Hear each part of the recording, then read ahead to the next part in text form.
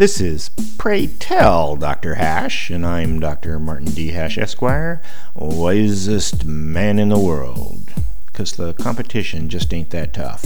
And these are things I wish someone had told me. Today's topic: animals are organic robots. The debate often rages on whether animals have souls, or that farm animals are anything more than food. I like my dog, but I like my iPhone better.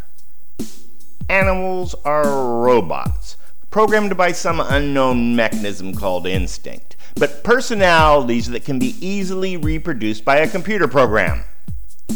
If you are of the opinion that the Turing challenge will soon be accomplished, thinking that a voice on the other end of the phone is a real person, not an AI, then how can you not believe that a chicken can't be represented by a computer now? Certainly cats can be simulated, and a dog would take hardly more consideration. Even primates wouldn't be much of a problem. The flesh and blood creature you love for its individuality is just a Packard that poops. But people still think their dog is special, that nothing can replace Bootsy. It's an easily explained phenomenon. Humans naturally anthropomorphize animals and even objects. We see cats smile and happy faces on automobile grills.